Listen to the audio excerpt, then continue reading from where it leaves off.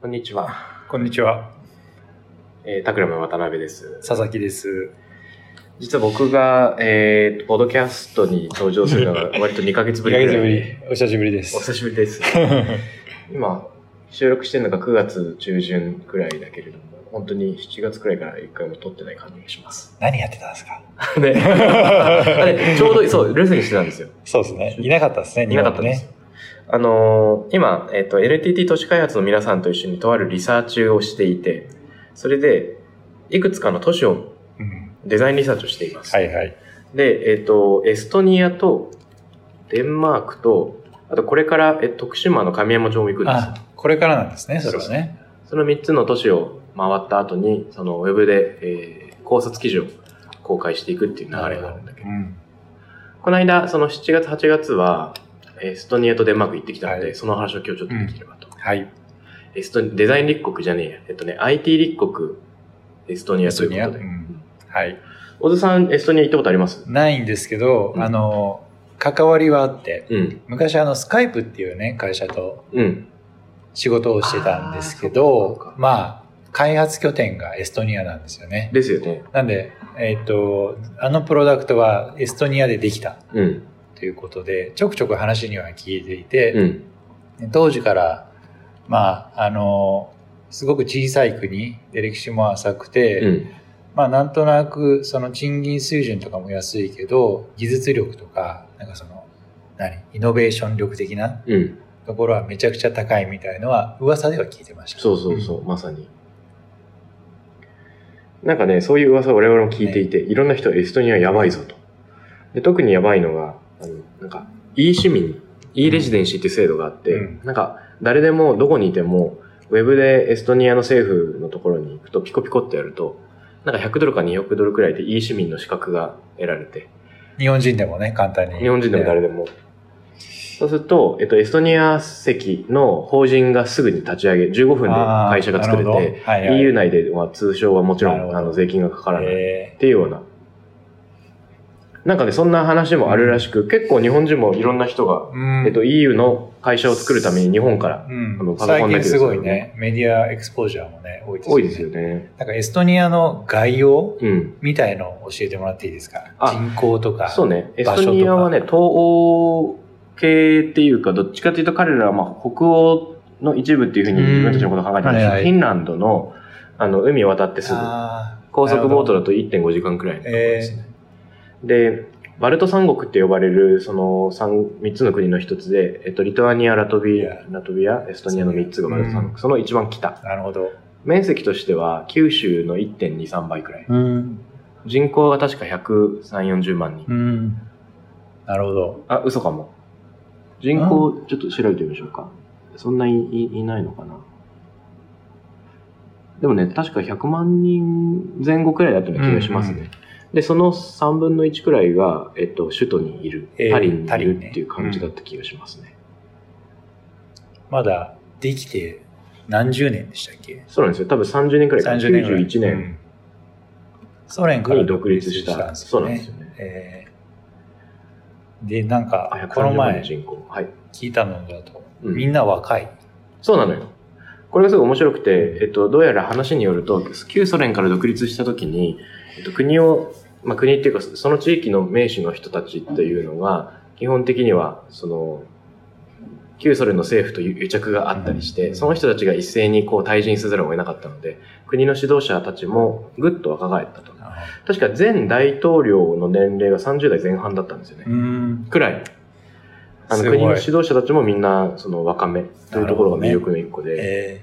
でね、あと、旧ソ連の IT 開発拠点があったから、プログラマーがすごく多くて、だからこそ、国が立ち上がった時にみんなでIT やっていこうっていうような機運があって、スカイプみたいなのも生まれたと。建築家の種剛さんが、今は独立しましたけど、3人組で建築情報やってた時に、エストニアの国立博物館のコンペに優勝して、世界コンペに。立ってますけど、国立博物館。それタリンじゃなくて、バスで2、3時間行ったところにある、第2の街にあるんです。それすごいかっこよくて、なんかこう、旧ソ連の軍事基地の滑走路がわーってこう続いてるんだけど、そこから連続してるような建物になってて、なんかあたかも旧ソ連の軍事基地の記憶から離陸して、僕たちは自分たちの道を行くんだっていうのをシンボリックに表すような建物。でそこの歴史博物が面白いのはね、過去から時系列に始まらずに逆順に展示が始まるんですよ。現在から遡っていく。最初の展示物がそれこそスカイプの創業者のなんかね、安いオフィスチェアとシンクパッドなんですよ。確かシンクパッドなんですよ。要するにノートパソコンが。なるほどね。でどっちもボロボロになってて、オフィスチェアなんかね、お尻のところが破けて、黄色いスポンジが飛び出てるんだ。その椅子座って、そのパソコン使って開発してましたみたいな。起業したみたいな。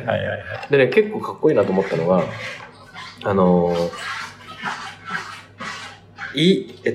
ていうのキャプションが全部電子ペーパーで、自分のカード、入場カードみたいのをかざすと、それによってキャプションの言語が変わるっていう仕組みになっている。だから、各国語でカードが配られていてという状況でした。で、だんだん遡っていくわけよ。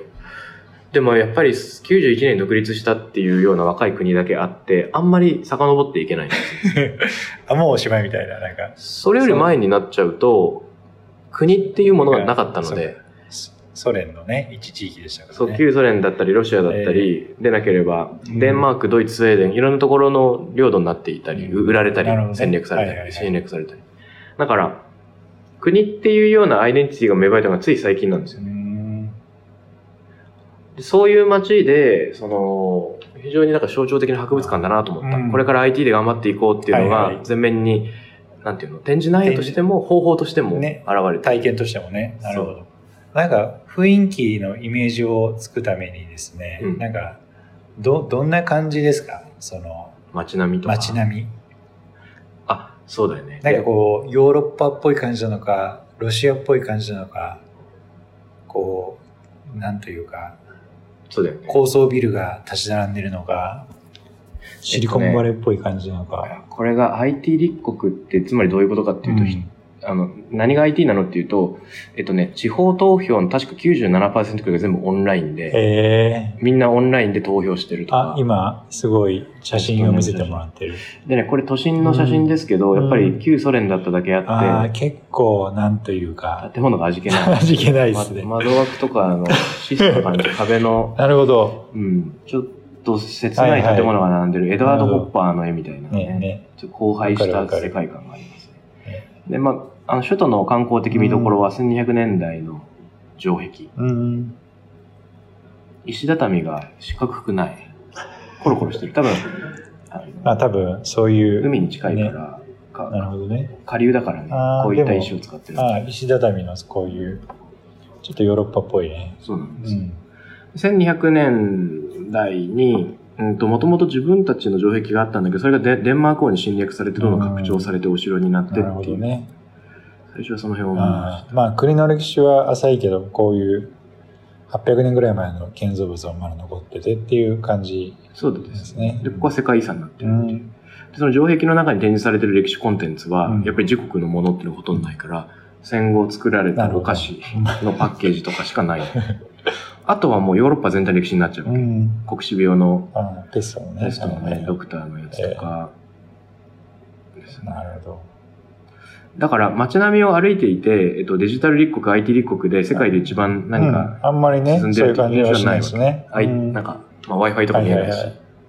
でも、バスとか乗ると結構びっくりして、Wi-Fi 当然フリー、全席にコンセントついてる、USB ついてる、タブレットついてる。支払いとかどんな感じなんですか？支払いはオンラインでもちろん買えるんだけど、チケットカウンターでも買えて、その場合は結局 QR コードで、乗ると QR コードでピッてやって、中ではエスプレッソマシンとお手洗いがあって、バスすげえ。エスプレッソマシンがある。そう、ただでもあれですよね、エストニア現地の人は、なんかこう、自分の、日本で言うと、なんだっけ、重機カードじゃなくて、マイナンバーカード。マイナンバーカードみたいので支払いができるんでしたっけ？できます。これが面白くて、官民一体になってデジタル化を進めてるから、公共のサービスだけじゃなくて、あらゆるものが自分のカードで使える。例えば、飛行機乗るのも自分の ID カードだけでいいし、電車もいいし、都心に車止める時のパーキングも全部それなの。すごいっすね。すごいすごい。でもちろん納税の手続きも、これも同じく 97%、働いてる人の 97% 全員オンラインでやってる。ね、でね、行政システムのなんか9割強が全てオンライン化されているっていう。オンライン化されてないのは結婚、離婚とか、儀式的なものは、一応あんまり手軽すぎない方がいい。思いつきで離婚しない方がいいみたいな。ピーみたいな感じ。そうそう。そこはちょっとあえて不便側に寄せている。面白い。面白いね。で、やっぱり特徴的なのは、スタートアップコミュニティがすごく盛んであるということですね。で、なんだ、シェアオフィスもたくさんあるし、インキュベーションもあるし、特に面白かったスタートアップ。人口あたりの起業家率が世界一とかね。世界一。そういう感じなんですよ。何かと世界一なんですよね。で、全然ちっちゃな国だし、あんまり日本にいると、関取のバルト関とかしか、エストニア関連の記憶って我々の中にあんまりないかもしれないけど、ジョバティカルっていうとある会社を訪問し、ここ面白くて、ジョバティカルは、今、どんくらい、なんか60人くらいの会社かなと思うんですけど、エストニアの都心にオフィスがあって、これ何かっていうと、その名の通り、ジョブとサバティカルを組み合わせたようなサービスで、ジョバティカルのサイト行くとですね、なんかこう、旅行サイトみたいに、ベネチアとか、バークレーとか、サクラメントとか、インドネシアのバリ島とかわーってこう写真が並んでて、それ実はよくよく見ると求人広告なんですよ。で、例えばバリ島を、なんか、2年、WebGL エンジニアみたいなのがなんか書いてあって、オンラインで旅行先をショッピングするみたいに、海外での仕事のオファーが見られるという風になってる。でそういうふうに、つまり C2C だと思うんだけれども、C2C っていうかもう B2C っていうのが、人材を探している企業と優秀な世界のどこでも働きたいと思っている個人をマッチングするような仕組みがある。なるほどね。ジョバティカルで働いている数十人の、今7割以上を自社のジョバティカル経由で採用したって。すげえなと思って。こいつ優秀だみたいな。そうそう、エストニア経由でエストニアで働きませんかっていうのね。あとは、結構感動したのは細かい話なんだけど、会社のバリュー、価値観が、キッチンの壁に印刷されてて、一番感動したのはこれです。なんて書いてある？ Choose difficult truth over comforting lies っていうことで、一見安心しがちな嘘よりも、ちょっと難しい真実の方を選んでいこうっていうね。なるほど、なるほど。立ち向かわなきゃいけない課題っていうのは、得てして直視したくないものである。そういうものにこそ立ち向かっていこうっていうのが、彼らの価値観としては、かっこいいなと思ったんですけど、ジョバティカルいいなと思ったのは、エストニアのいろんなスタートアップがここを使ってて、他にインタビューしたところで、実は政府内スタートアップっていうのがありまして、エストニア政府の中に e レジデンシーっていうさっきのビザ申請とか、ビザじゃないか、外国人でもエストニアに企業を作れるよっていうサービスが、あれも、ジョバティカル経由でどんどん外国人の、エンジニアとか、ストラテジストを採用してて、エストニアのスタートアップコミュニティ全体がお互いを、利活用し合って成長してるっていうイメージ。いいですね。あとはね、建築家とかプロダクトデザイナーの人たちに、エストニアデザイン協会経由で会わせてもらってインタビューしたり、あとは、例の、ミュージアムもそうだけど、これそのバスの中のなんかコーヒーマシンね。すごいなんか、適当な感じじゃなくてめちゃくちゃハイテク感が溢れてる。そう、バスのちょうど乗降口のところにコーヒーマシンが置いてあって、これタッチパネル？タッチパネルだね。ね、すごい。カチャッとエスプレッソでできて、ミルクとかあるよと。で、これ種さんが設計したってやつなんだけど。綺麗綺麗。で、これは何かっていうと、博物館の中で、ズームの会議室も使い、e レジデンシーの政府関係者の人にインタビューさせてもらいました。なるほど。結構いろんな人インタビューしたんですね。たくさんの人にインタビューしました。で、インタビューして答えてくれた人が実はアメリカ人で、アメリカ人だけどエストニア政府でそのエンジニアとかプロジェクトマネージャーとして働いてるっていう人だったんだけど、やっぱり外国の優秀な人をどんどん政府内に取り入れて、国籍問わずまさに政府内スタートアップとして、すごいスピードで開発してますっていう。でね、まだベータ版のコミュニティサービスっていうのを見せてくれました。オンラインで。これがすごい面白くて、まだ数百人しか公開してないんだけど、結局、E レジデンシーって何かっていうと、永住権とか投票権はないんですよ。ただ、どこの国に住んでてもエストニアの行政サービス、特に法人周りを使っていいよってサービスなんです。だから、すでに国民に開放されているシステムの一部を国民以外の人にも開放して、国として成長していこうという戦略なんだな。だから運営も日本の人だけじゃなく、エストニアの人だけじゃなくていいじゃんって感じになって。なるほど。コミュニティは何かっていうと、なんだろう。例えば、インドネシア人で e レジデンシ使ってる人いますとか、日本人でそういう人いますとかなった時に、じゃあ日本での税の処理とかなんか必要なんでしたっけとか、なるほどね。そういったのを、エストニアの政府が答えるより、日本人同士で助け合った方が便利な場合があるから、なるほど。そういうののコミュニケーションを、お互いに互助してもらおうっていうようなサービスで、コミュニティを今、始めてる。それはすごい合理的ですね。合理的ですよね。で、それ俺2年前格闘したけど、こういう方法で申請するんだよみたいなのを教え合うって感じ。これがさっきのね、スカイプの椅子。ニクラスが座ってた。はい。で、結局このスカイプの、創業メンバーの人たちが IPO した結果、かなりの資産を手に入れたから、そこの人たちがエンジェル投資家になったり。なるほど。そういうエコシステムがね、生まれてきてるんですよ。ID カードは、日本の重機カードみたいにチップがあるんだけど、日本の重機カードと決定的に違うのは、番号が知られること自体何のリスクもないってことですね。ID 番号はね、ただの番号でデジタルネームって呼ばれてて、病院で生まれたら名前より先に番号がある。なんかマイナンバーとかね、番号隠そうとするけど、そういう概念じゃなくて、名前と一緒だぐらいのね、感じ、ね。そう、デジタルネームって呼ばれてるんですよ。で、最初に人間には番号が与えられて、そこに名前が登録されるっていう仕組みになっています。ちなみに名前登録もオンライン。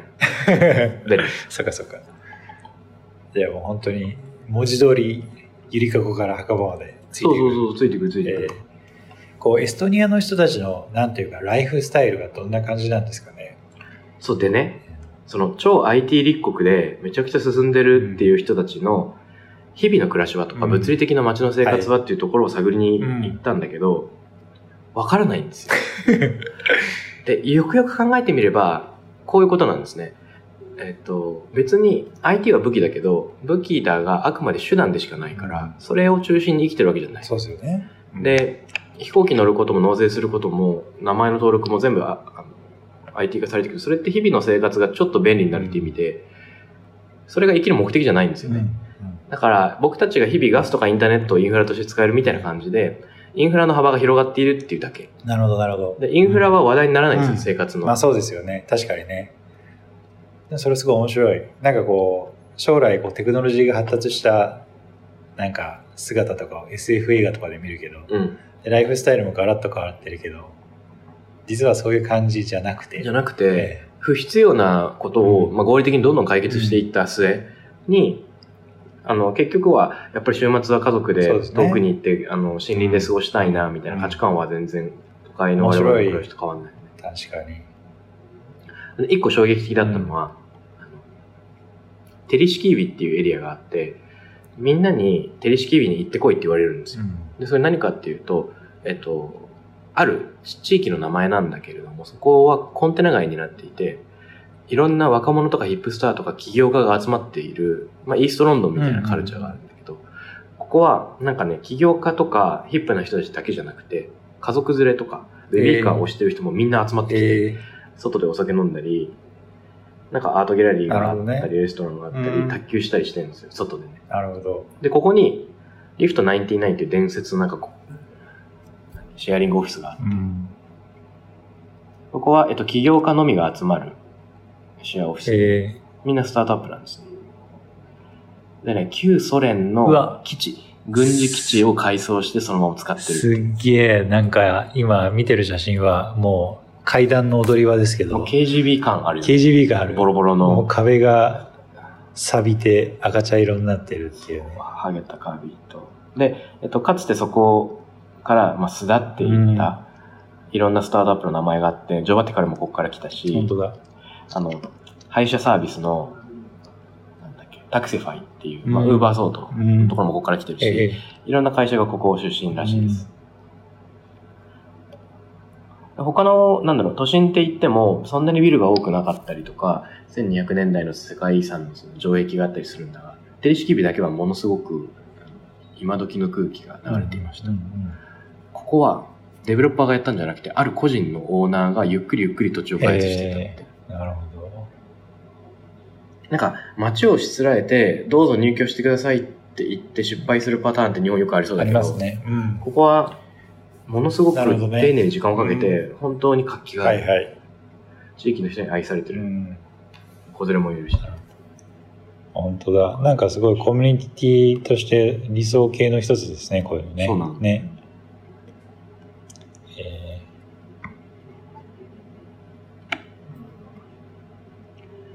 やっぱり旧ソ連の街がどういう風な景色になってるかっていう意味では、リンナホールっていう海岸沿いのコンサートホールがものすごく荘厳で、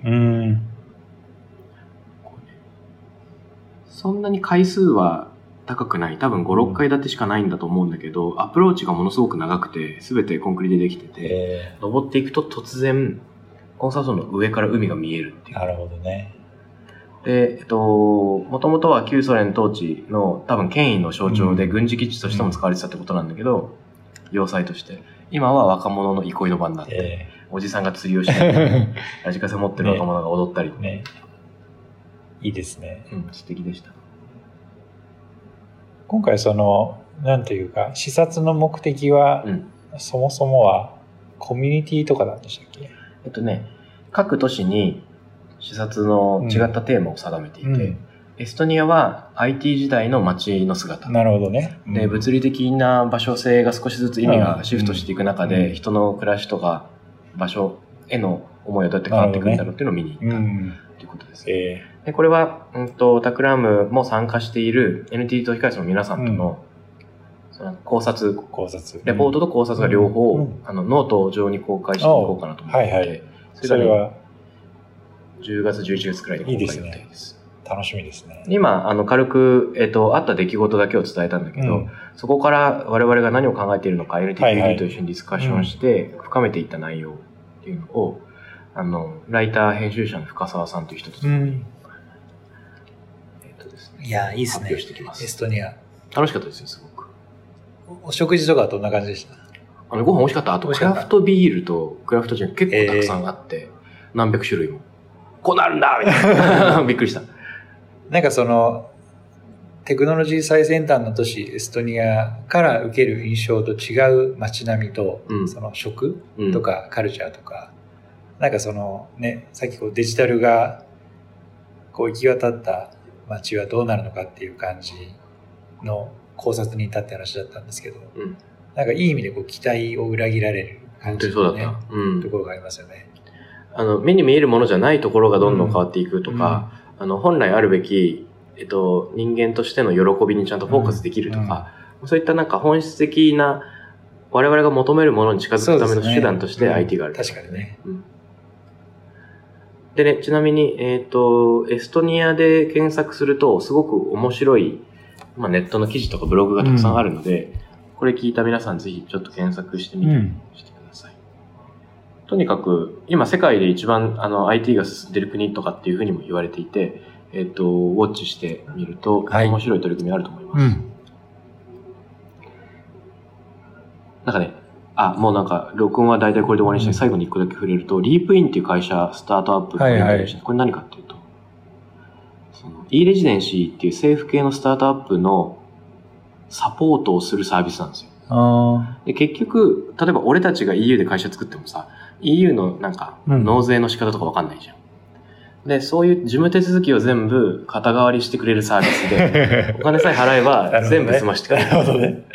確かに必要。確かにいる。いるよね。でもだから、e レジデンシーで立ち上げたら、すぐここにお願いしたら、いろいろ手続きやってくれるってことですね。そうなんですよ。いいですね。だから、面白いなと思ったのは、政府も民間もスタートアップも大企業も全部がぐるぐる循環しながら、全体的なエコシステムとして、国がスパイラル上に進化していっている様、これ多分ちっちゃいからこそできるスピード感を感じました。いいですね。素晴らしい。ってな感じで、今日はこんな感じにしましょうか。ありがとうございます。これね、デンマーク編と徳島編もやっていきたいので。徳島はこれからですね。そう。いいですね。あとさ、オズデンマーク留学経験があるから、そう。あれ、コペンハーゲンに行ったんでしたっけ？そうそうそう。ね。俺も2週間ぐらいいたんで、うん、ちょっとじゃあコペンハーゲントークを。ね、来週にでも、俺は個人的には世界で最も好きな都市の一つなんで。素晴らしい。